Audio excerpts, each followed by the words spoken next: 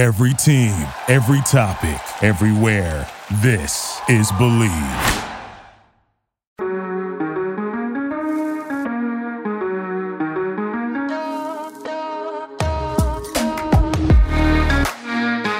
What's up, y'all? It's your boy DST, and we're here with another edition of our podcast. Today's episode number 3, and I'm here with my guy, Kyle, yet again. What's up, Kyle?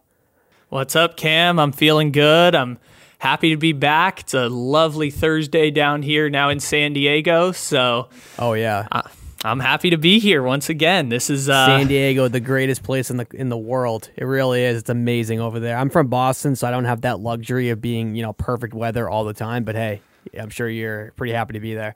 Yeah, it's looking pretty good out here today, and speaking of awesome.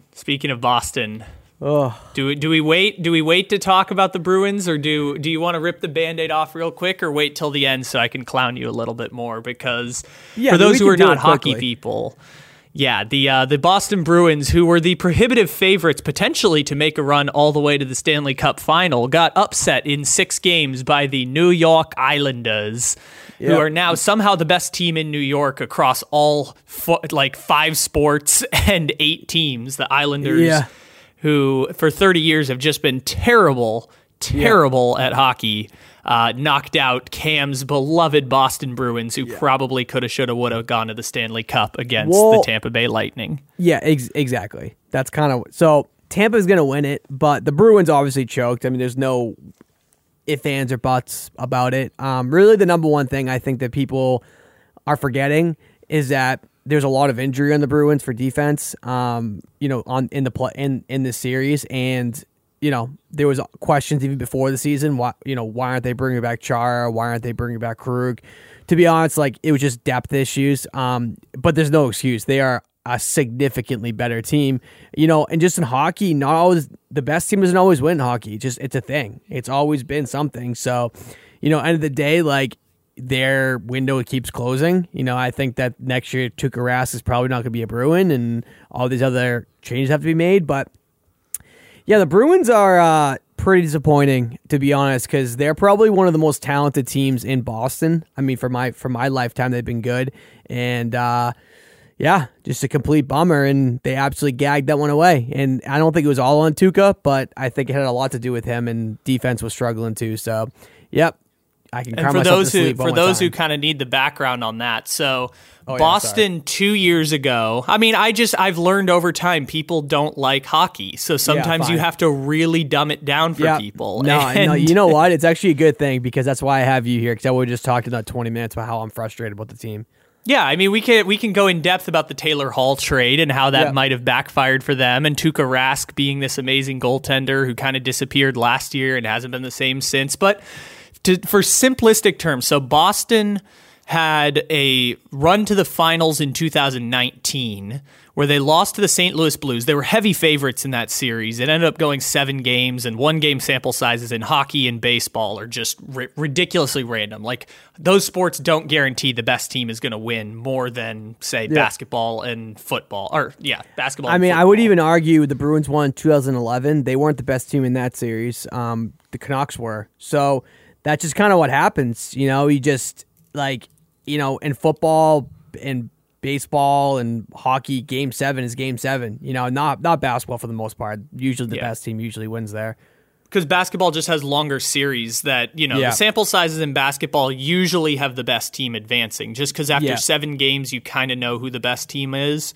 Hockey, you don't even know who the best teams are after 81 games. Yeah, I mean, you look at the Montreal Canadiens. I know people don't really particularly know hockey that well, but they just fired their coach Claude Julien, and now they're I think they won 8 games in a row or something. Now they're in the Western Conference Final, or not only that, they also, I saw this crazy stat. They've now had the 5th, and it's still going right now, the 5th longest streak of consecutive minutes without trailing in the playoffs. And this is a team that, one, just snuck into the playoffs, but two, they barely made it. If you had to pick of the 16 playoff teams, who was the worst of the 16, you probably would have picked Montreal.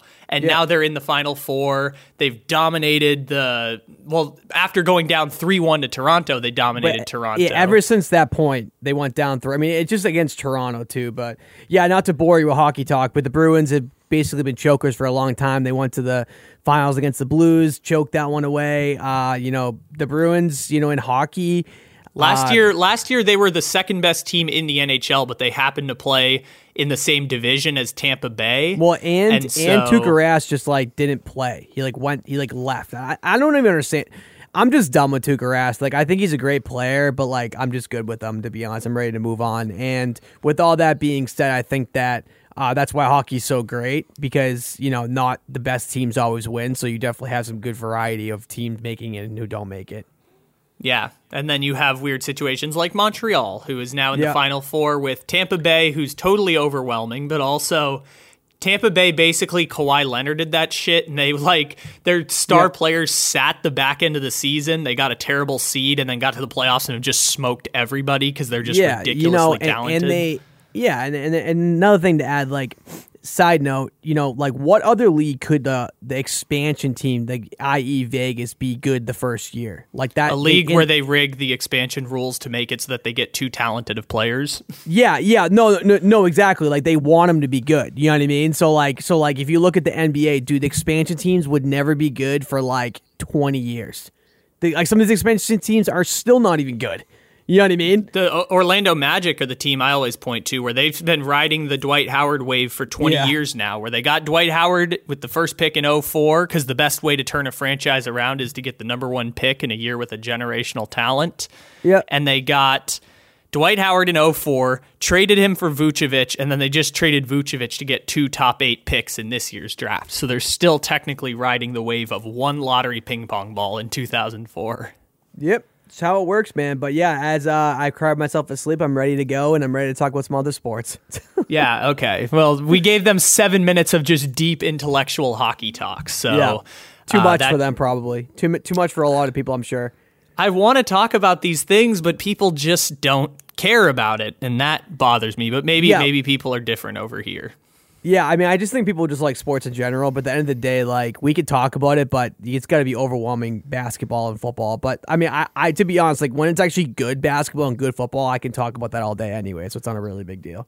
Well, speaking of good basketball, I think that's kind of where we're headed towards next here, because your boys down in Phoenix, #Rally the Valley, they are smoking some people. And by the way, this is just a side note. So Cam sent me this message beforehand that he is convinced 2 games into this series and 1 game into the Utah and Clippers series that Phoenix is going to the NBA Finals. So I'm just going to put that out there and then just step back from the microphone as Cam spits fire right now. Yeah, so literally for the entire year, I was like, it's going to be Clippers versus Nets. But I got to tell you, from what I'm seeing from Chris Paul and, all these, absolute, overachievers there, I'm not saying that they're bad players, but everyone's overachieving. Everyone's having career years. Phoenix is a good team. They're making the Nuggets look bad. I know that they don't have Jamal Murray, but, let's be honest, they were still good without him. I know that they're not the same team, but, man, they are. It's almost like destiny is just meant for them to win. Chris Paul needs this, too. For you want to talk about legacy, if he gets a ring, he was probably already one of the greatest, point guards of all time, point gods of all time. He had 15 points and 15 assists and no turnovers last night. I mean, that's unbelievable. This is just ridiculous. And, at this point, I'm, kind of rooting for him. To be honest, I'm you know what? At this point, why not? Give Chris Paul his ring. Let him be, an all-time great.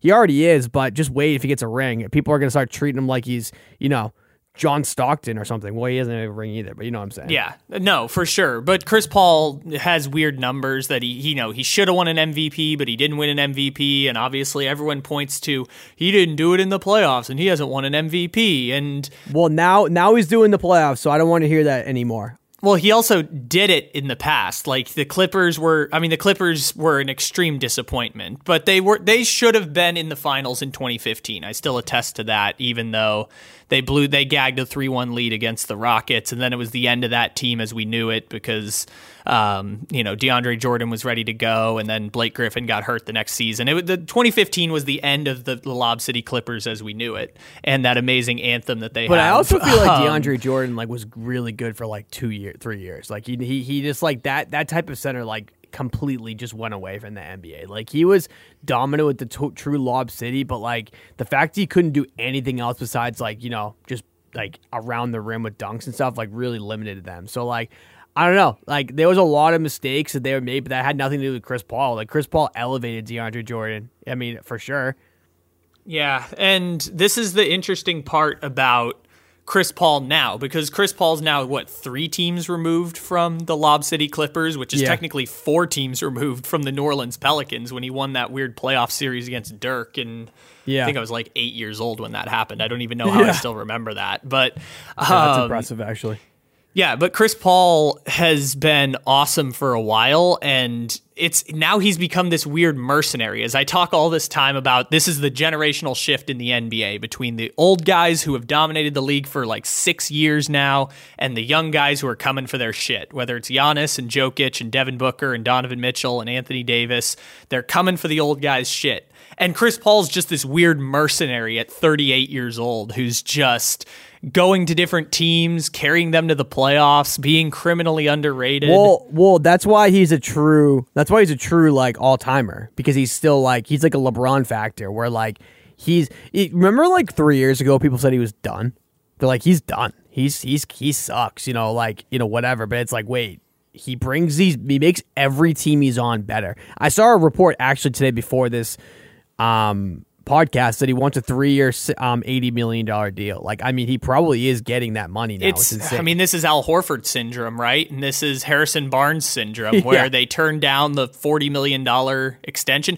But this is the good thing that Chris Paul has now. If you're Phoenix, you have no choice but to give him what he wants. Yeah. You have no choice unless you're going to go trade for Damian Lillard. But or if they win it all, you know what I mean? Then they may not have to. But I got to tell you, man, they have to sign Chris Paul. And they're going to actually probably regret that because he, Father Time, it's undefeated. It's a fact.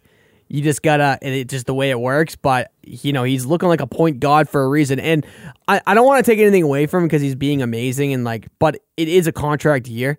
So a lot of people don't understand, these guys play better in contract years anyways. So, but he was still awesome. He was an all-star on OKC last year, which is kind of the weird thing about. And that team was kind of boo-boo, to be honest with you. And I dare you name the second best player on that team from last year. They were in a Game 7 against the Rockets last year. Can you name the second best player on that team? It was Shy, right? And then you got Lou Dort, that goat. It might have been Dennis Schroeder, and we saw how that worked out. Yeah. Dennis Schroeder was the third best player on the Lakers, and they got bounced in the first round. And it might have been Dennis Schroeder as the third best player on those Bobo they had a Thunder team teams. thing, though. They had a team thing, for sure. They had that, cohesive, which is rare in the NBA.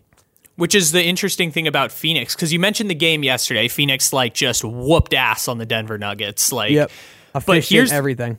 Here's the interesting thing about that 15-5 game for the Phoenix Suns is that the Phoenix Suns have a true big four now on their team. So Chris Paul, Devin Booker, DeAndre Ayton, and Mikal Bridges all scored over 15 points in that game against the Denver Nuggets. Plus, Torrey Craig hits a shot here and there, and the Cameron Payne game is coming at some point, and obviously Jay Crowder. But in game 1... They have great role players, though. They have great role players, basically, to your point. So they have good facilitating. They're a good team. But go what you're going to say. Game 1. Well, in game 1 against the Nuggets, which it was a closer game, but they were pretty much had it all the way through. Yep. They had 20 plus points for all 4 of those guys. And once again, Chris Paul in that game 1 ended up with, I can't remember exactly what the number was, but Chris Paul in game 1 against the Denver Nuggets had, I want to make sure I get it right because I forgot the number from before, but he ended up having there we go. Yeah, so ended up having 11 assists, 21 points, and then Devin Booker, DeAndre Ayton, and Mikal Bridges all had 20 plus points in that game. I mean, it's unbelievable. You know what I mean? Like, and then you look at like Bridges, like that dude is good. Like really good. Like it's funny too because I think people don't understand like how important it is to have these young players on like rookie contracts, and that's how you really get good. You know, like that's an NFL problem where like if you can get like a rookie quarterback on their their rookie contracts, you're good. And then once you start signing them, generally they're not good anymore. I mean, not the player, but the teams aren't able to get the good players around them. You see it with Seattle.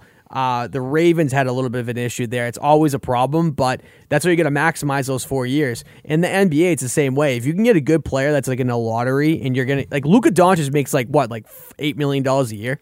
Like, yeah, they kind of wasted that, to be honest with you, because now they're, he's got one more year left of it, and they're going to give like Hardaway $100 million, which is just infinitely frustrating when I look at how terrible that team has been.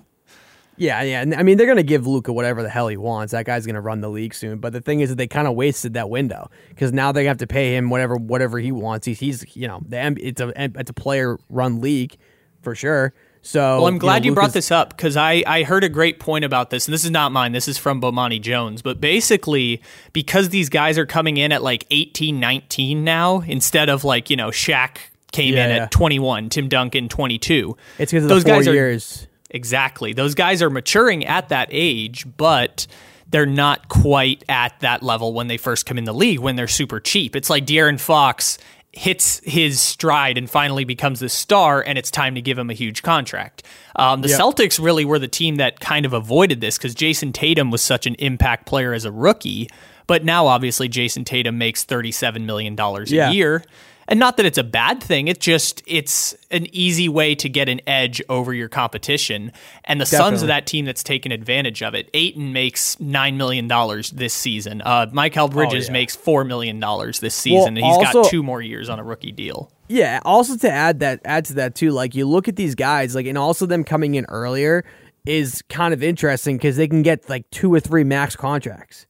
You know what I mean? Like if they're good enough, or Jason in the case Tatum, of Chris Paul's on like his 5th max contract. Yeah, I mean now. he's obviously like a unicorn in that sense. But like all these guys are going to be the career earnings for these NBA players are going to be absolutely bonkers soon. I mean, like before it was like I think of like Kevin Garnett. I think he might be the most earned NBA player like through salary. Yeah, because Kevin Garnett had a weird thing because he signed right after the A-Rod contract. He got like half of what A-Rod got, but it was still like $130 million on a contract. I think he made like $300 million or something like that. But like every NBA player is making $300 million. It's absolutely insane. It really is. What a booming sport. The fact that Jokic won too, the MVP, means a lot for the sport. Like it really is a global game now. Like the past 3 MVPs have been European players.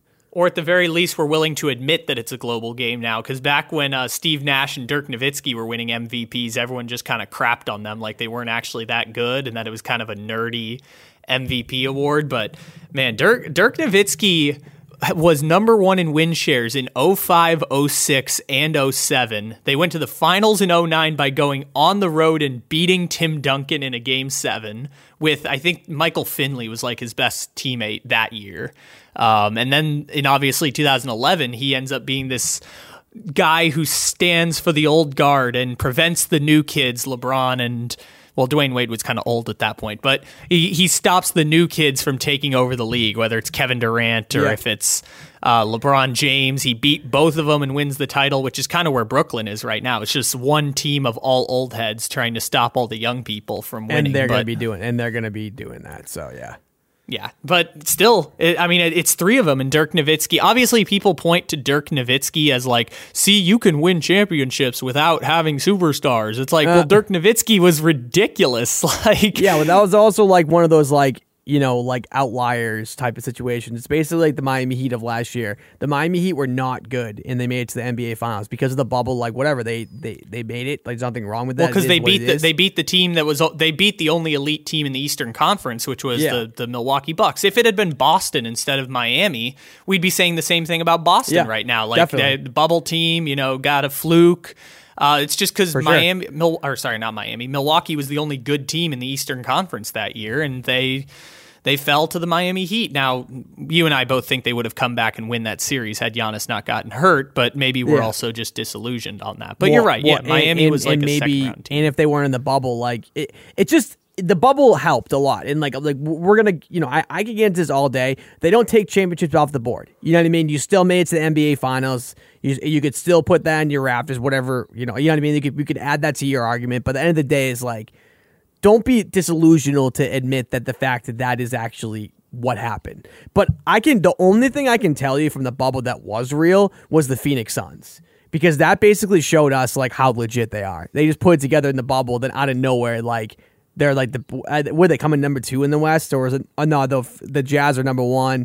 I think the Suns were number 2. Jazz 1, they're 2, Denver's 3, Clippers are 4. The Phoenix Suns, they were bums forever. So like, it's kind of nice to see, to be honest. So I'm happy about that. You can take it one step further. They just knocked out the bleeping Lakers. I know, and like relatively easily too. I know they were injured, all that, whatever. Yeah, without Anthony Davis, like whatever. The Lakers were really good. But it still bothers me, though, because it's like people will always go, oh, there's injury. Yeah, well, every year someone wins, there's an injury. You got literally half the battle of winning a championship is staying healthy. So if you look at any other team that wins the championship, like 9 times out of 10, every player on their team is healthy and everyone else gets injured. You look at the Raptors was the number one thing. They literally had to go through, like, the Warriors literally had to have every one of their players get injured for them to win. Mm-hmm. Exactly. Or at the very least, Kevin Durant tore his Achilles, and then by game 6, they still almost lost. Klay Thompson doesn't get injured, they win that series. I literally thought they were going to win that game. They still almost did. Like, it came down to a Steph Curry 3 with 5 seconds left that didn't go in, and they would have had a game 7 that Draymond may or may not have been suspended for. Yeah, you know what I mean? Crazy. So like, but they don't take them off the wall. You know what I mean? Well, of course, because it's the results. We just acknowledge that they're things that happened. Unfortunately, people like to acknowledge it in the wrong ways, which is like, see, look at this guy who won a championship with all these stars. I'm like, what? Who else hasn't won a championship? Who has won a championship without stars? Well, Dirk Nowitzki, 2011. Yeah, because Dirk Nowitzki was cold as hell. Yeah, that might have been the best single performance in NBA history in that run. So it's just a really bad argument, because like if you let's put it this way, the reason why you think that is because you're trying to that this is the problem with social media today with any type of argument. They try to pick and choose whatever stats that they want to prove whatever point it is. It's like politics. You can literally talk about one thing that's like a fact, like LeBron James is this. Literally 2 people can tell you what he just did was good or bad, and it's like, wait, we're talking about the same thing. How can we disagree on this? That's how sports reflect society, is that we don't agree on any sort of facts on any of these industries. And we also do it to play. I mean, we don't specifically, but all the time, players like Chris Paul and Paul George, they get kind of crapped on because they end up, every time it's something good, it's, playoff P sarcasm. He's like, well, let's see him do it in the NBA Finals. Same thing with Chris Paul. When he has 15-15, let's see him do it in the NBA Finals. Then when Chris Paul and Paul George comes short, we can laugh at them. Yeah, remember beginning of the season when it was like Steph Curry's legacy's on the line? Like, shut up, dude. I'm already seeing Giannis's legacy is on the line if they lose this game. Like, dude, shut up. But it's also not learning from your mistakes, because we did the same thing to LeBron in 2011. I saw a headline the other day that was fantastic. It was from 1989 that said, Michael Jordan legacy on the line with Game 7 versus Detroit Pistons. And it was just laugh out loud. I'm like, well, obviously it's not, because it's so early in the career. There's still a decade of Giannis memories left to be made, and no 1 year. It's a brutal lack of perspective to not have the recognition that, like, there's a lot of years and a lot of memories that are going to come back to. What do they call it when basically, like, it's my favorite saying. Basically, when you forget what happens in the past, but all you remember is in the playoffs. They call it something, some sort of ism. Basically, like, oh man, it's I'll remember it out of nowhere. But basically, like, but like this guy's the best player in the NBA. This guy sucks. Oh, well, because you only remember him being in the playoffs. It's just it's just a bias and recency effect. Yeah, that's one thing. Yeah, no, recency bias. Thank you. Yeah, and that, it's placated James Harden for a while, and, maybe we'll remember, or maybe we won't remember that James Harden was hurt for this playoff series. Who knows? Most people are going to end up forgetting it, like people forget. No, go ahead. Sorry. Well, I just meant people forget, Michael Jordan played for the Wizards, and people forget that, Chris Bosh's career ended right after the Big Three Heat came in, but, he could still be playing right now and making a huge contribution if he doesn't have blood clots. The blood clots. Yeah, we're gonna forget Brady being on the Bucks. Oh yeah, he won that one. That one maybe not. That one maybe not. That one maybe he won not. A championship. Oh, the Patriots. Oh, you let him go. All right, I'm a little salty about that, guys. I'll never let it go. He should be on the Patriots. But actually, let me go to this point. Actually, let's stay on this for just a half second. When Brady comes back, and this is also just to mess with our buddy Walter Mitchell from the podcast, from Take It Easy podcast a little bit, but nice. It's going to be a warm welcome for Brady, right? There's no way it's not going to be like an outpouring of joy and gratitude. Boston fans don't have that much of a lack of perspective. No. I mean, at the end of the day, I think that, so in perspective, I got a guy who I talked to, he's basically in ticket sales in Boston, and he's my age, but he's around a lot of people, and they told him that this is the biggest game in Boston sports history. There's never been a more coveted ticket sale. So, people want to see Brady. And they're going to cheer him. They better cheer him, and then they boo him later on. It's just the way it works. But at the end of the day, he did win you 6 championships. You know what I mean? Not all by himself, but he was still awesome. He's the GOAT. So, yeah. Well, I'm sure they're going to boo him just to be some idiots. But 90% of people that I know are, still Tom Brady fans. I don't even know. Now I think about it, it's actually, the most polar I've ever seen the town be. It's usually half Belichick, half Brady when he was here. It's 95% Brady and no Belichick. I think people realize with him winning against the Bucks, on the Bucks, he wasn't. It isn't a system guy anymore. People actually, I think locally, still bought into that. It's not really as much as people want to say in the past.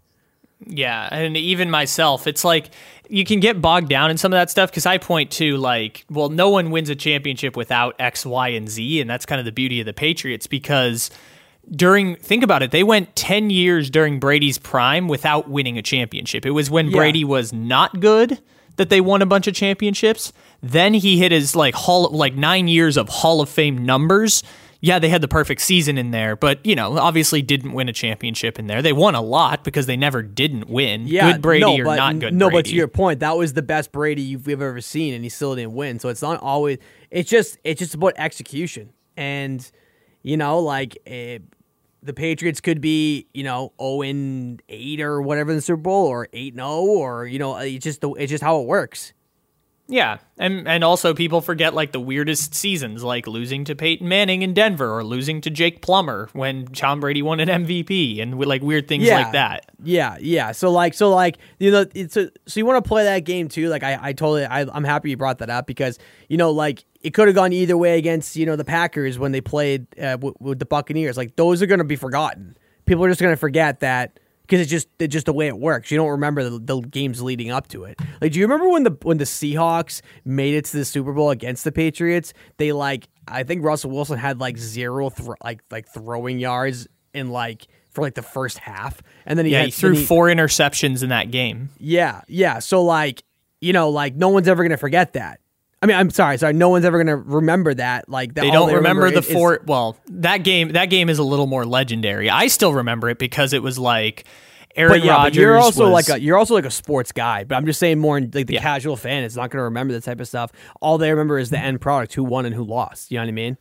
Yeah, because it's the easiest thing to go back to and recall, and that's why people might remember. Oh yeah, the guy who fumbled the kickoff for the Green Bay Packers, and then recovered by the Seahawks, and then they get Russell Wilson throws a 40-yard completion on a 2-point conversion because he throws it to the exact opposite side of the field, and then they go to overtime and win. And the Packers, it's probably one of the worst losses on Aaron Rodgers' resume, and it's nothing to do with Aaron Rodgers' fault, but. If you want to point to why he's ready to leave, that's part of it. But to the other point you were going to say, this is what we do with Chris Paul all the time. Remember that Rockets season where they were up 3-2? And I literally said after Game 5, Yeah, I'll never forget after Game 5, I'm like, oh, the Rockets are better than the Warriors. Like they're just a better team. They were for sure. And then Chris Paul gets injured. Like I questioned Chris Paul at that time. I'm like, how do you not play? But he must have been really injured.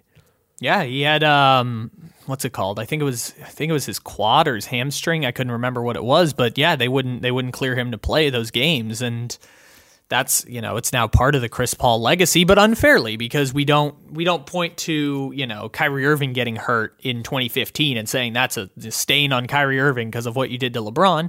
We do it to Chris Paul because people like to crap on Chris Paul, and it's all about the narrative based stuff. When you start getting into the conversation of one of the best or whatever, everyone has to throw in their wrench why they say you're not. So Chris Paul is definitely going to fall into that category. But at the end of the day, like, Chris Paul is a point god for a reason. That guy's insane.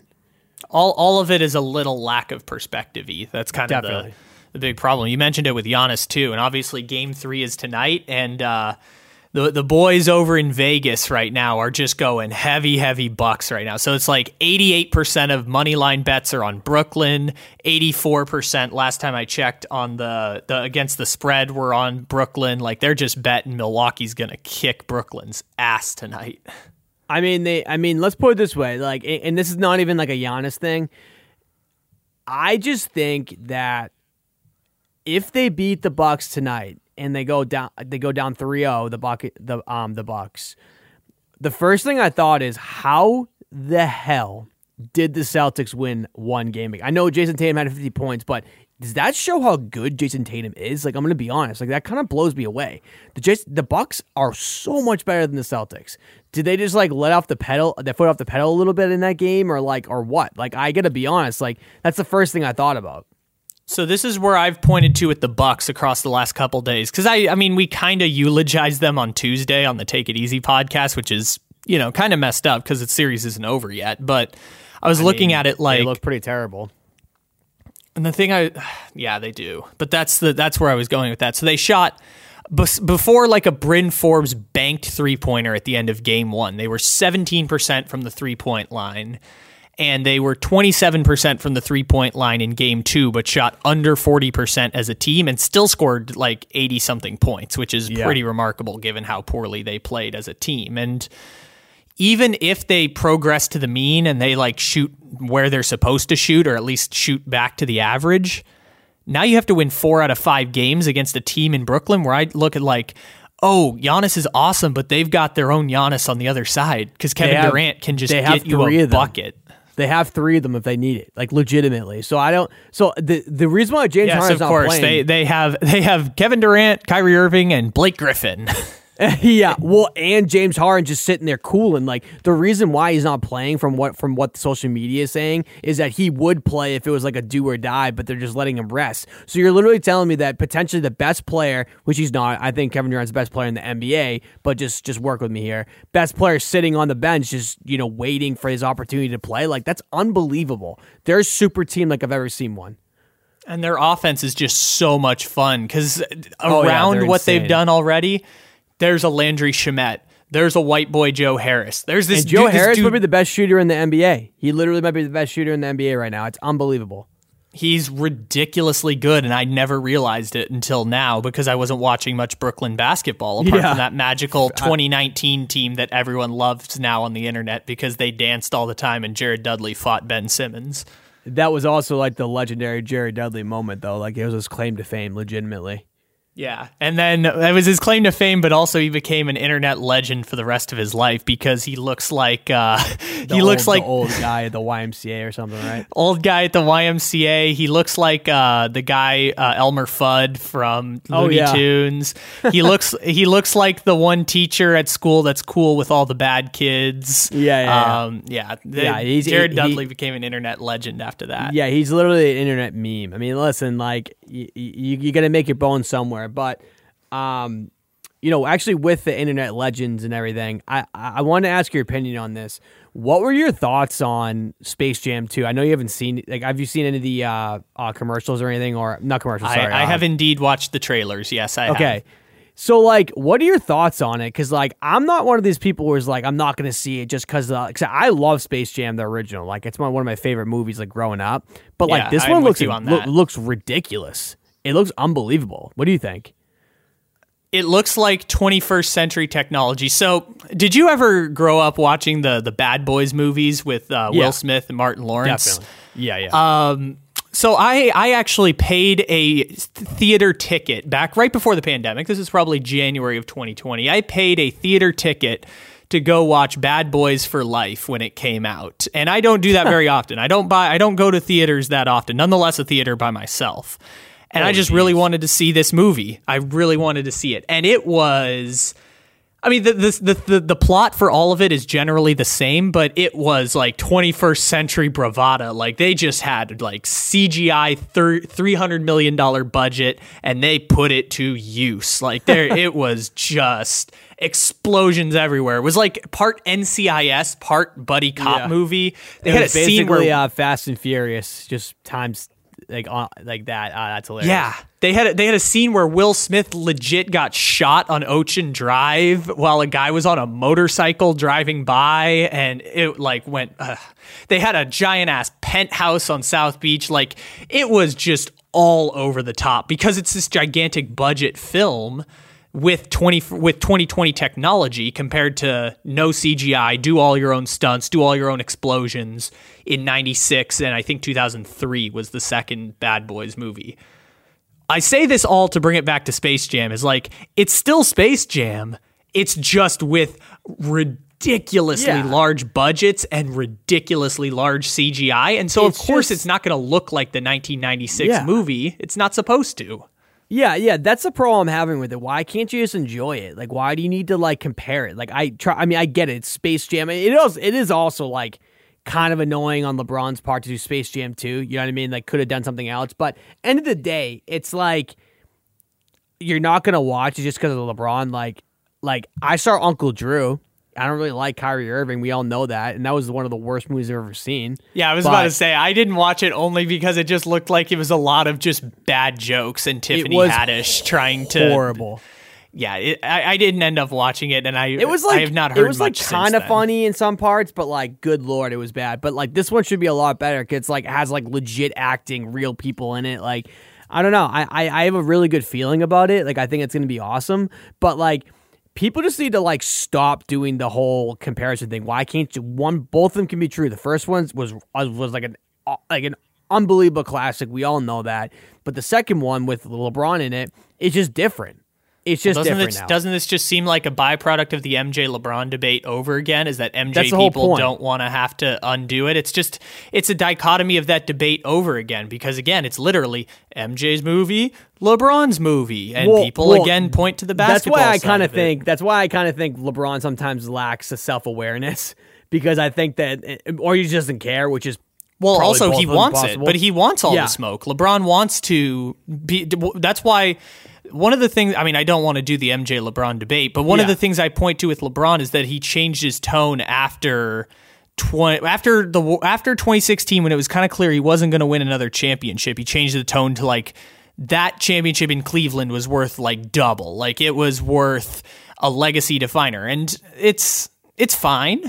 It's semantics. I'll let other people on the internet make the debates, but I'm just fascinated why this one thing captivates people so much, and then Space Jam is just an extension of that. But to the point of the movie, I mean, I feel like I have to watch it no matter what. It's just whether or not I'm willing to pay. We have to. Yeah, we have to. I mean, like, it's part of the sports thing, but like, I think it's going to be fine. Like, I bet you it's probably going to be better. I mean, honestly, like, you look at, like, if you're going to compare apples to apples, like, with all the budget, it should be better, right?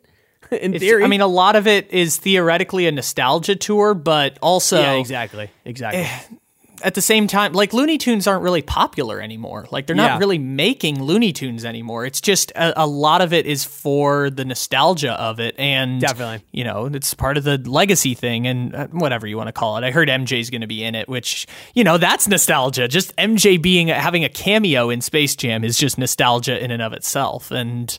it's fine. The only reason I brought it up is because like I have so many people that just like, I mean, if you're just a certified LeBron hater, like I get it, but you're not gonna watch it. But like, it's gonna be fine. The only reason I brought it up, I was just wanted Excuse me. I just wanted to hear what your thoughts were on it because it's just kind of an interesting debate. I think it's not very interesting. I just wanted to hear what your thoughts on it because it can be interesting because you have good commentary. Because some people have the worst commentary on this. It's interesting.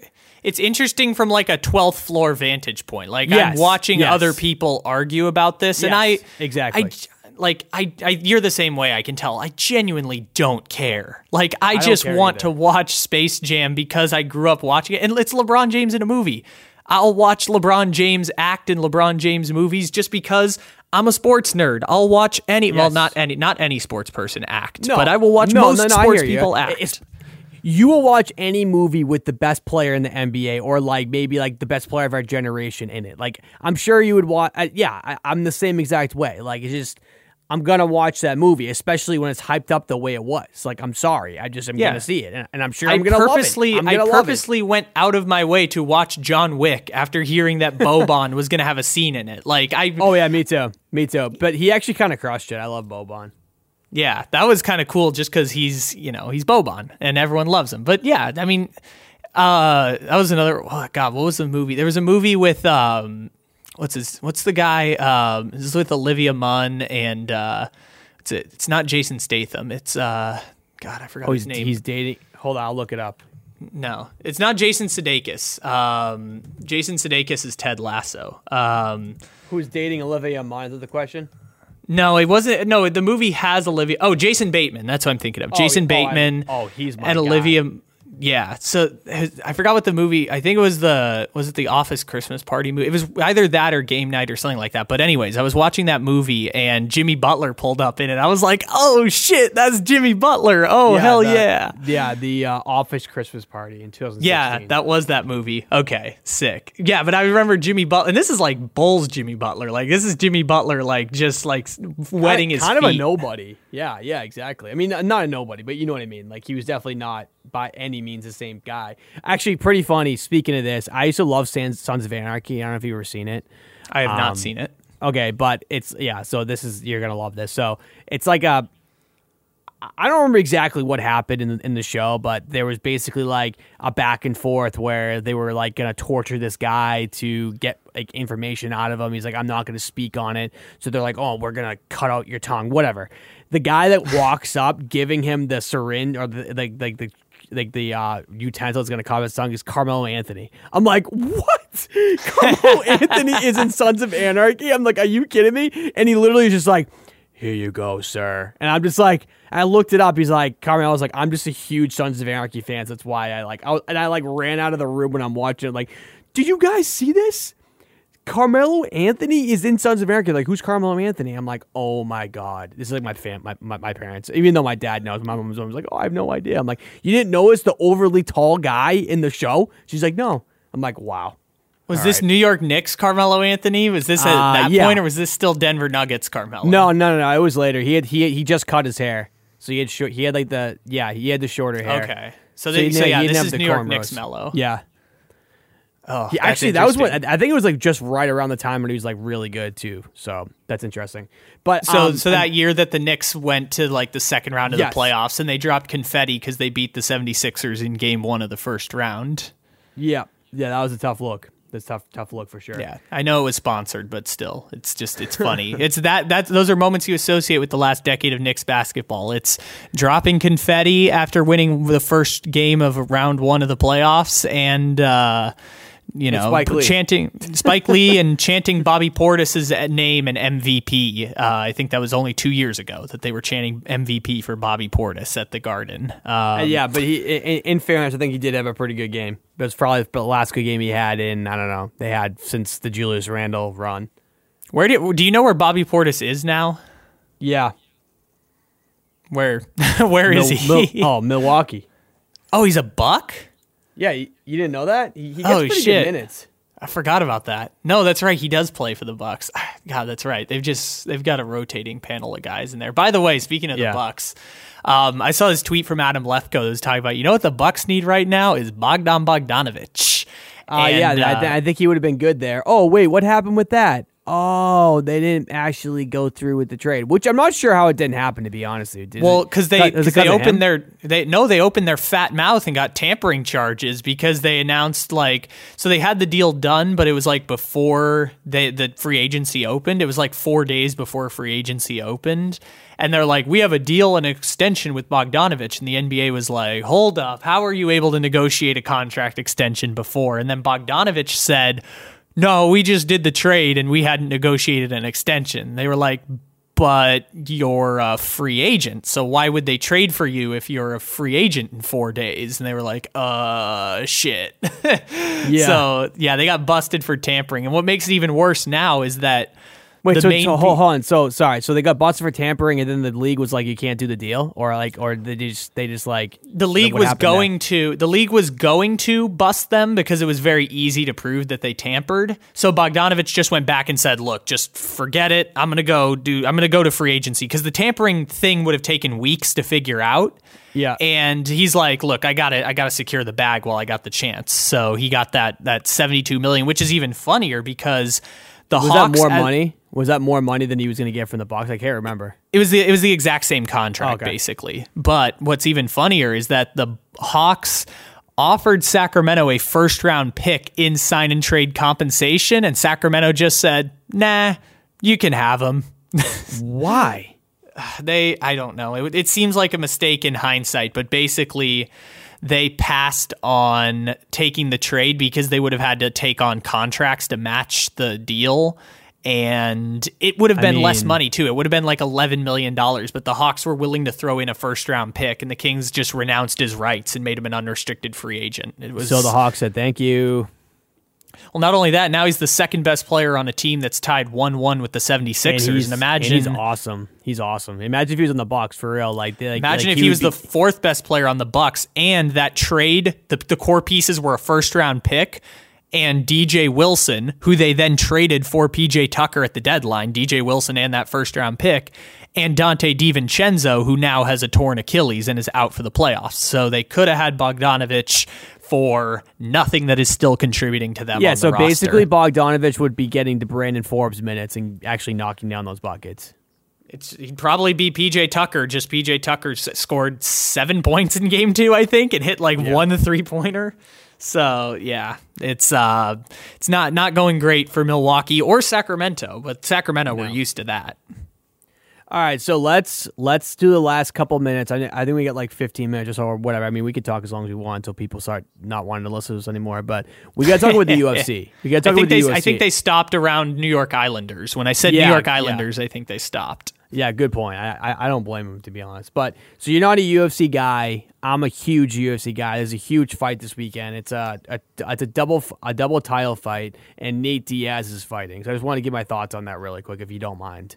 Absolutely. I am happy to be here, and I will contribute what I can with the UFC, because at the very least I know who Nate Diaz is, and I know he fought McGregor, and I know he's supposed to fight Masvidal, and Yep, he's a draw. So Israel Adesanya is the middleweight champion of the world, and he's fighting Marvin Vettori. To be honest, I don't really know how to say his name. I think it's Vettori, but he's Italian, so it might be they say it in Italian. Marvin Vettori. Yeah. Actually, legitimately that. So maybe every time I say his name, I'm gonna cue you to do it. But they already fought, and Israel beat him. But it was a really close fight, so it's going to be a really interesting one because Israel just lost. He fought for the lightweight heavy title, the light heavyweight title of the world against what's his name? Vettori. No. Thought that was my cue, real quick there. No. Yeah, so he fought him. He basically lost the light heavyweight. He's from Poland. I always forget his name. John Blachowicz. He beat him. John beat Israel, so he's back down. I think that was actually the first loss of his career. Now I think about it, so that's a really big fight. I'm really interested in that. And then we got the co-main event, which is a really good fight. It's completely about to butcher this guy's name, but he is the flyweight champion of the world, and his name is Divison Federico. Basically, he's from Brazil. It is not Federico. I can tell you it's definitely not Federico. It's Divison Figueiredo. No, that's not right either. Figueiredo. Yeah, he's amazing, but I'm never going to get his name right. And then Brandon Moreno. They're both really good. So the guy, Figueiredo, whatever, I'm not going to say his name anymore, the champion of the world, he's amazing. And I'm really interested to see what happens there. I'm actually pretty sure these guys might have fought in the past. Could be wrong, though. But as I digress, the Leon Edwards-Nate Diaz fight is going to be amazing. So Nate Diaz is like one of the biggest draws in sports. I mean, in the UFC, like for sure, like people. Yeah, he used to be a champion. Now he's older, but you know he was just fights everyone. He was the first person to. Did he beat McGregor? I think he was the first person to beat McGregor, and that's kind of where his fame began. And then he was like, well, yeah, I mean, so McGregor lost before, but he basically beat him like when he was like at his height. And he knocked out McGregor at the time where like McGregor and Ronda Rousey were like putting the UFC on the map. Actually, it was literally that same fight where Ronda Rousey got knocked out by Holly Holmes, and then Conor McGregor got knocked out by Nate Diaz. Yeah, I remember that because I remember. Yeah, I remember everyone saying after, like, this is the worst thing that could have possibly happened to the UFC because those are their two main attractions and both of them lost. And now the UFC's gone mainstream and they've, they have a legitimate fan base now. But at the time, those were the people that were putting it on the map. That was a big fight. That was a big fight, man. That was a big fight, and they lost both of them. But the reason why I want to talk about the UFC, so Nate Diaz is plus 400, 4-1 to win that fight because Leon Edwards is really good. Leon Edwards is probably going to body him, to be honest, because Leon Edwards is a great fighter, but I would definitely take 4-1 on Nate Diaz because Nate Diaz doesn't get knocked out. I've never seen him really get knocked out before even knocked down. He's just an absolute punching bag. He's literally a walking punching bag. The guy can get punched in the face, just keeps walking. He's like a zombie. So if I'm being honest with you, I would lay my money there. I mean, if you're gonna bet on anything on this weekend, it's got to be that, and that's the third main event. Then there's one before that's pretty good too, and I've actually been a big UFC fan for a long time. I mean, to be honest, like I watch it avidly. But I'm kind of a casual fan. Like I don't know it like the NBA. You know what I mean? I don't know like every single fighter. But yeah, you can talk about it, but not like at an X's and O's standpoint. Which obviously there aren't X's and O's in UFC. But you can't talk about it from like a fighter standpoint, or at least it's not your expertise. Yeah, like I can a little bit because I used to box and do MMA when I was younger. But to your point, yes, like I have like an idea of like jiu-jitsu and Muay Thai. But like you said, like. I just purely like watching it. So like, I rely on a lot of the experts like, oh, he got him there. Or, oh, that's a good submission. Like I know what he's doing kind of, but at the end of the day, like I trained like 10 years ago. So I'm not like super into it. I actually wanted to get back in jiu-jitsu at some point, but it was more of just a workout, but I digress. So the point I'm trying to get at is I think that Nate Diaz is a good bet. And I don't know. Hopefully it cashes because I'm definitely betting them 4-1. Yeah, parlay it with the Milwaukee Bucks tonight. Let's double that shit up and see if you can cash out beforehand. You could do the DSD better than that. Now that you're saying that, I might even do like a Nate Diaz and like a Adesanya parlay or something because I just don't. I mean, Adesanya is like legitimately like one of the biggest draws in the UFC now. Like he's probably like. Outside of like John Jones, John Jones really doesn't even fight anymore, but as a fan favorite, Israel is like up there, man. Like if he wins this one, like he's gonna start becoming like one of the GOATs because he's like, I don't know, he's defended like 4 in a row now, or it's like one of those things. So I don't know. Yeah. It is a big one for him, and because he just lost a light heavyweight, so hopefully it doesn't turn to a losing streak. But end of the day, like he had to put on a lot of weight to get up to that weight class, and Jan is like just an absolute savage. He's got Polish power. That's like literally his like nickname. I think it's a Polish hammer actually, and he just knocks people out. He's an absolute slugger, and it was just kind of a boring fight. But Israel usually has pretty interesting ones, so this should be pretty good. Is he the defending champion right now, or is it an unvacated belt right now? He's the returning champ. Wait, say it again. I'm sorry. So is Israel the defending champion? Yeah, is he defending the belt? Okay. Yeah, he's defending. He's got I think he's fought 5 in a row, I think, or 4 in a row that he's won. because so I think that he won. Actually, I'm trying to think who he beat to get the belt. Hang on one second. You just start talking. I'm going to look it up. Well, yeah, I mean, you were talking about jiu-jitsu before that, and the thing I was laughing at in my head, because, I'm always so funny, even when I'm off the air. One of the things I was thinking about is, I know flying knee to the face, that's the UFC move I can give you. I know that's a thing, because it is. I've seen Jorge Masvidal knock someone out in 5 seconds. Yeah, and you probably know the Superman punch, I'm sure. Yeah, I mean those two I can give you, but even Superman punch I'm a little short on. I just know flying knee to the face is very fun. Every time I see someone try it, because if you fail that, you're kind of in trouble from that point going forward. When you find yourself on the ground and now it's turning into a wrestling or a jiu-jitsu match, all of a sudden it is. Or judo or whatever it ends up being. You're kind of screwed. Well, that's what makes MMA different, man. There's karate, judo, jiu-jitsu, you got to know a little bit of all of them, wrestling. It's just, that's why it makes it so interesting, boxing. So he faced Kevin Gastelum. I always butcher his name too, but he was the interim UFC champion at the time, Kevin was, and then Israel beat him in 2019. So ever since then, he has the belt. So I think he's defended 4 times. He fought Romero, Paulo Costa. So it's only the 3rd time. But the point I'm trying to get at is that when you start doing these 3, 4, 5, 6, 7, 8, 9, 10 times, you start becoming it becomes UFC legendary. Books. Yeah, exactly. Yeah. It's when you can defend the title over and over, then you become a champ and a household name because you keep getting, for him, he's a main event or co-main event for tomorrow. He's the main event. He's a draw now, big time. So then now all of a sudden you're getting portions of pay-per-views, and it changes all of the math behind how much you make in the fight and how much exposure you get, and your name being on the front of the fight and the ESPN marketing machine and all that stuff. So to put this in perspective, the most ever won in the UFC for title streaks was 11 with Demetrius Johnson.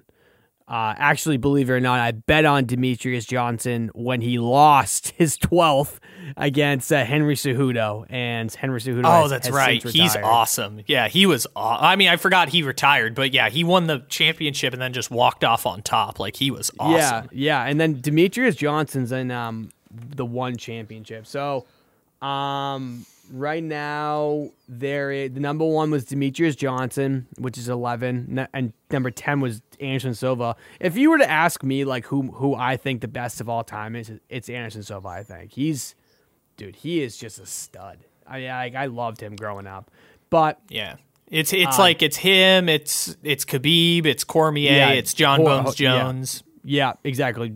George St. Pierre, all that. And that's right. Yeah, he's an actor now. That's kind of cool. Yeah, he is. It is cool. And then we got Kamaru Usman has, I think, 5 title defenses. 4. And once you start getting in the 5-6 range, you become like GOAT status in that division. So because 11's obviously ridiculous. Literally there's 3 people who have over 10. But John Jones had 8 and then 3, which is pretty legendary. So he had 8 between 2011 and 2015 rather, and it says relinquish. I'm trying to remember. I think he might have got a drug. It might have been one of his drug things where he lost. That was because he had 2 1-year suspensions, and then he had a couple DUIs, and and then he came back and won 3 in a row, and then lost it again. So it's like this dude is the GOAT if he just could keep his life together, easily. If he just doesn't do all those dumb things, he's good. Yeah, and John Jones has always been an interesting case because he is someone who people recognize in the sport and would be celebrity status in the sport, but man, addiction is crazy, and you're seeing it. I mean, less so in front of your eyes because we haven't heard from John Jones in a couple years, but I remember. Yeah, so he's in the heavyweight now. He actually moved up in weight class and basically got a head nod, kind of a virtual handshake with Dana White that he's going to get the title fight. That's what he said. And Dana White's no, I never said that. So now there's some beef there. But at the end of the day, John Jones really like ruined it for himself because he could have been like bigger than the sport. I mean, if he just doesn't have those like, I mean, end of the day, like you said, addiction's real. I'm not trying to like hate on him for it, just to be honest. But at the end of the day, like it's the truth. Like he could be like a god in the industry, but he's just not. Yeah, and it would be like what Khabib has slowly come into after the Conor fight and what Conor was, because it's someone who transcends the sport, where the name itself is bigger than the sport. Now Conor might get into some of these Triller fights and cash in there, but he doesn't need the money anymore. It would just he just sold Proper 12, I think like 40% of the company for like $600 million. I think he's good. Yeah, Conor don't need to fight no more, but his life is going very well on that side. But like you said, he's bigger than the sport. And it's rare when you have those circumstances where niche sports have a star who transcends the sport because they pop to the mainstream for a little bit of time, whether it's Conor or Ronda Rousey or Serena Williams or Tiger Woods. It's always interesting when you have those people who transcend the sport. Yep, definitely.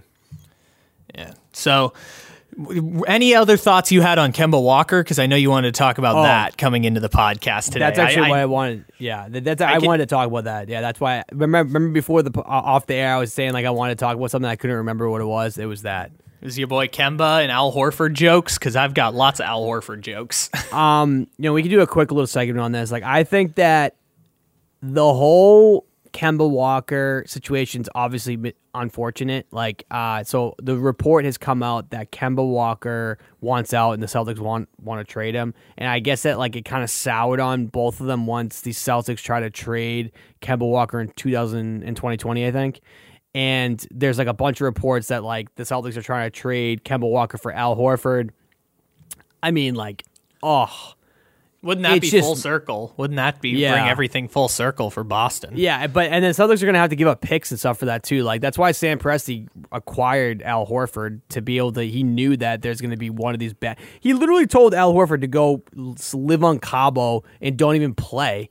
And not only that, they did it. They would have bought him out of his contract. Like, traditionally what they do with these things is like they trade for the player, they buy him out, they can go somewhere else. The Thunder literally did it with Myers Leonard and got a second-round pick for Trevor Ariza, who they got after like 3 trades. Trevor Ariza got traded like 5 times in one offseason last year. But but the same thing happened with Al Horford. But because Al Horford had 3 years left on his contract, they were like, "You're good. We'll pay." We paid $50 million for a first round pick from the 76ers in 2 years. Like, we will pay you, just enjoy yourself, and then we'll negotiate a buyout maybe in a year from now. Like, just we'll pay you, just go away. Or trade him. Yeah, or trade him. Like, that's kind of where, it's like I think you and I have talked about this in the past. So like in the NBA, it's good to have a bad contract, but these are really bad contracts. Like, I'm talking like scary bad. So I don't know. I mean, I don't really know how they're gonna, if you're the Celtics, what they're gonna do. But I mean, Kemba Walker's cashed. I talked a little bit about this on radio, and I was interested when you said like the Celtics need to trade Jaylen Brown at the end of last episode, because I was like, well, who are they going to get in exchange for Jaylen Brown? Well, here's the thing. I'm not trading Jaylen Brown for nobody. Like, I'm not saying like get rid of him. Like, I'm saying like I like him, but like, like I'll give you an example. Like the James Harden situation, they should have traded Jaylen Brown like yesterday, but they held on to him. Like that's the type of trade I'm talking about. So for the Kemba side, this is the thing I was thinking about coming full circle. There's about 5 to 6 like contracts that are bad and long in the NBA right now. Like Westbrook and John Wall, they flipped contracts last offseason, and they sent a first round pick to they sent a first round pick to Houston from Washington to get Russell Westbrook for John Wall. So there's about a half dozen of those contracts that exist, and I was just making a list of it beforehand. So I've got Kemba Walker, John Wall, Al Horford, Buddy Hield, Kristaps Porzingis, and maybe Harrison Barnes. But to be honest, Harrison Barnes still has some good value left, as does Buddy Hield. But they're guys that they're not untradeable, but they're only tradable for other bad contracts where you're trying to get like a fresh start in a different place. It looks like the Wizards won that one. I mean, if you want to play that game, like they obviously got a better player than John Wall. I sniffed that out day one. Yeah, John Wall was awesome at the beginning, and then Houston got to a point where they're like, yo, we have to start tanking, because if they fall out of the top 4 of the lottery, their pick goes to Oklahoma City. Yeah. And so they had to get those lottery ping pong ball odds. Them in Minnesota were just like, they got to a point where like they probably could have won more games if they wanted to. Yeah. But organizationally, they were like, we got to protect our ping pong balls, because if we lose this pick, we might be set back years and years as a franchise. Yep. Exactly. But but back to the Al Horford situation. Like, I think the Celtics like might be better off getting Al Horford over Kemba Walker. But like, at the end of the day, like, it's still a bad situation. You know what I mean? Like, you know, Kemba Walker is just cashed. It's kind of it's a shame, because I thought it was going to be a really good signing at the time, but I don't really know. I don't really know where it went wrong. I mean, I'm sure injury didn't help, and then ever since the Celtics tried to trade him, I guess things went bad. I mean, I think there's a lot more that happened behind the scenes with the Celtics and Danny Ainge.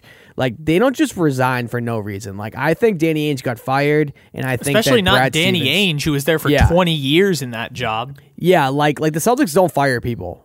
Like, that's what they say. They're quote unquote above that. So I don't know. Like, I think that he basically said, "Hey, listen, man, you gotta go. You know, like, the team does not respond to you well anymore." And Brad Stevens was like, they don't want you as coach. You're going to be GM now, because they like Brad. But I don't know. I just don't see Brad Stevens lasting well in that job either. I'm interested to see if it even turns out to anything. But at the end of the day, like, this is an important offseason, so I don't really know exactly what's going to happen. But at the end of the day is they're not going to be better than Brooklyn with whatever they do. So they're going to have to figure it out. I don't even, I'll leave that to them, because they're a lot smarter than me. Yeah, I still find it hard to believe that Kemba Walker has no trade value. Like, I agree. It's hard to believe that they can't get anything for it. Like, they can't even get like a Harrison Barnes for him at this point if they really wanted to. It just seems crazy to me, but I guess the contract does speak a little bit. Well, but if they just package picks with it, like, they'll be fine. But I'm just not sure if they're willing. That's to do that. Yeah, that's not something they can afford at this point, because they don't have this plethora of picks anymore. They used all those draft picks. Yeah, they had a bunch of them and they drafted them all. They should have done less draft and stashes and these absolute bums in Maine.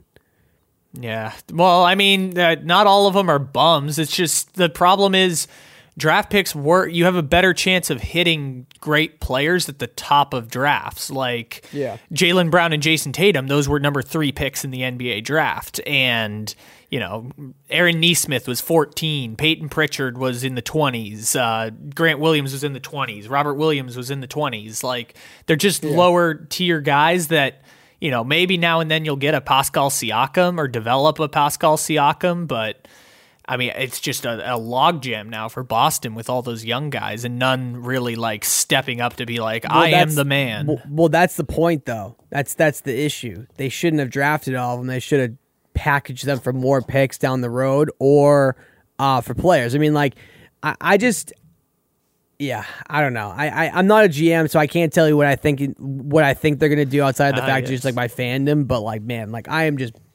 bummed out with the Celtics, and not to mention the fact this is where I'm happy to put on my armchair GM hat right now and say, let me tell you about salary cap ramifications and potential Kemba Walker trades, because that is something I love to do just in my free time. That's what I do in my free time. Yeah, it's tough, man. And then you get the Bruins getting bounced, man. I'm not feeling very good today. Well, this is still a good podcast regardless, and Maybe this will be the last time we have Boston Celtics or Boston sports news in a while, because your spoiled ass is finally getting a dose of reality from your sports teams. Fair. But now we got to start talking about Mac Jones and all that, which is, dude, let's not do that. Let's never. No. The one thing about Boston is that there is interesting things happening like 90% of the time. They have interesting conversations, but you don't like Mac? Oh, you're not a Mac Jones guy, right? I am anti-Mac Jones. Mostly the reason I'm anti-Mac Jones is just because of the people who are pro-Mac Jones make me hate Mac Jones. Oh, fair. I'm like that with many people, to be honest. Yeah, I'm not a fan of the fact that the Mac Jones crowd, it's the same thing with Josh Allen. I don't hate Josh Allen. It's just the people who aggressively support Josh Allen are the people who have American flags and guns in their profile photos. And it's the same thing with Mac Jones, and he ended up on the Patriots, and I really wanted the Patriots to be good again. And does that mean I have to root for Mac Jones again? It's a lot. But anyways, I already survived a month of Mac Jones talk. I've been in recovery of NFL draft talk for about 6 weeks because I'm like, nobody knows how good any of these guys are, and nobody knows what team they're going to end up being. But I can tell you this though, I would have rather Justin Fields than Mac Jones. Absolute sure. I was certain on that. You know who else agrees with you? Nick Saban. Nick Saban would agree with you on that, and he had Mac Jones win him a national championship, and he would have taken Justin Fields in a heartbeat if he could have had him. Yeah, I agree with you, man. I agree with you. But yeah. Well, so what's your final thought? You got anything? Well, for my final thought, it wouldn't be a full podcast here without a little stat of the day. Stat of the day. Yeah, we need to come up with stat of the day. We need to come up with gambling music. I'll figure out a little jingle or something after, because I've just this is the thing I do on Take It Easy all the time. Is like, you know what I'm going to do? I'm going to create a jingle to figure out a stat of the day song, and I'm going to create a jingle to figure out what we're going to do when gambling comes in. And the best we've ever done is playing Oye Como Va by Santana every time we wanted to do NBA standings analysis. So we're not great at following up on this marching band to nowhere. But you're with me now, so we'll get creative with this. So anyway, the stat of the day I saved for my final thoughts because I want to talk baseball as we head into this magical weekend of NBA playoffs and UFC fights and NHL Final Fours. I want to talk about baseball in the middle of June. And this is just an awesome stat. So mind you, before I begin, baseball is a sport where the worst team in baseball still wins 1 out of every 3 games, and the best teams in baseball win 2 out of every 3 games. Like, baseball is a very close to the average sport. People, like, you don't have the terrible win percentages basketball has, where the Sixers won like 8 games one year when they got Joel Embiid. Like, it just doesn't happen in baseball. Like, the worst team in the history of baseball still won more than 1 out of every 4 games. With that preface being said, the Arizona Diamondbacks, presently with the worst record in Major League Baseball, have not won a road baseball game since April 25th. It is presently June 10th, and the Diamondbacks have not won a road baseball game since April 25th. They are 0-19, and they are 3 away from breaking the Major League record for consecutive losses on the road. Wow. Oh, that's a good stat. I'm good with those type of stats. I like pain and suffering of baseball teams. Yes, and especially for myself, because I'm like, wait a minute, I'm a Padres fan. They finished last place 7 of the last 10 years of my childhood. That's us. Wait a minute. The Diamondbacks are us. The Diamondbacks are wallowing in their misery with just terrible teams all across, and the Padres are really good now. So, yeah. You can't see the big bright smile on my face right now. You got to give the victory lap. You get the victory lap for your final, your take of the day or stat of the day and final take. Wow, that's pretty good, man. Yeah, and so I am Kyle. Check out Take It Easy, and of course here on the DSD podcast. And for our buddy Cam, Mr. DSD himself, his final thoughts of the day are. So it's not really a final thought. I already said it, but like I would lay 4-1 odds on Nate Diaz this weekend, trying to get some money, maybe get a little more betting involved. But I really like those odds. It's good. He might get smoked, but getting Nate Diaz 4-1 is really good. Like I'm prefacing with the fact that Leon Edwards is really good, like very, very underrated. But man, I just 4-1. I'm all over that. I guess take Nate Diaz, and I'm saying take the Bucks in Game 3. And for probably most of you can check and see if that came true or not, because most of you are probably listening after Game 3 of the Bucks Nets series. So parlay that and tell us if you win 10-1 odds on that double parlay, I guess. But I love that. Yep. Well, thank you again, Cam. This is a great way to close out this week here on the DSD Absolutely. podcast. Make sure if you're listening here on Apple Podcast, follow, download a bunch of episodes. Check out our first 3 episodes. Leave a 5-star review. Doesn't matter if it's a nice review or a mean review. We just want a review, period. But preferably, I hope it's a nice review. So if you're checking us out on Spotify, follow, download, follow on Instagram, the DSD Podcast. If you're looking for more DSD stuff, again, check the link in the description to today's episode. If you're looking for more Take It Easy, comical sports, anything like that, check out the link in the bio for Kyle as well. Thank you again, Cam. All right, that's it. Bye. Bye.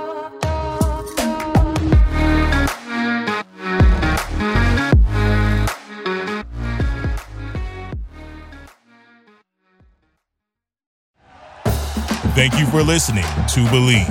You can show support to your host by subscribing to the show and giving us a 5-star rating on your preferred platform. Check us out at Believe.com and search for BLEAV on YouTube.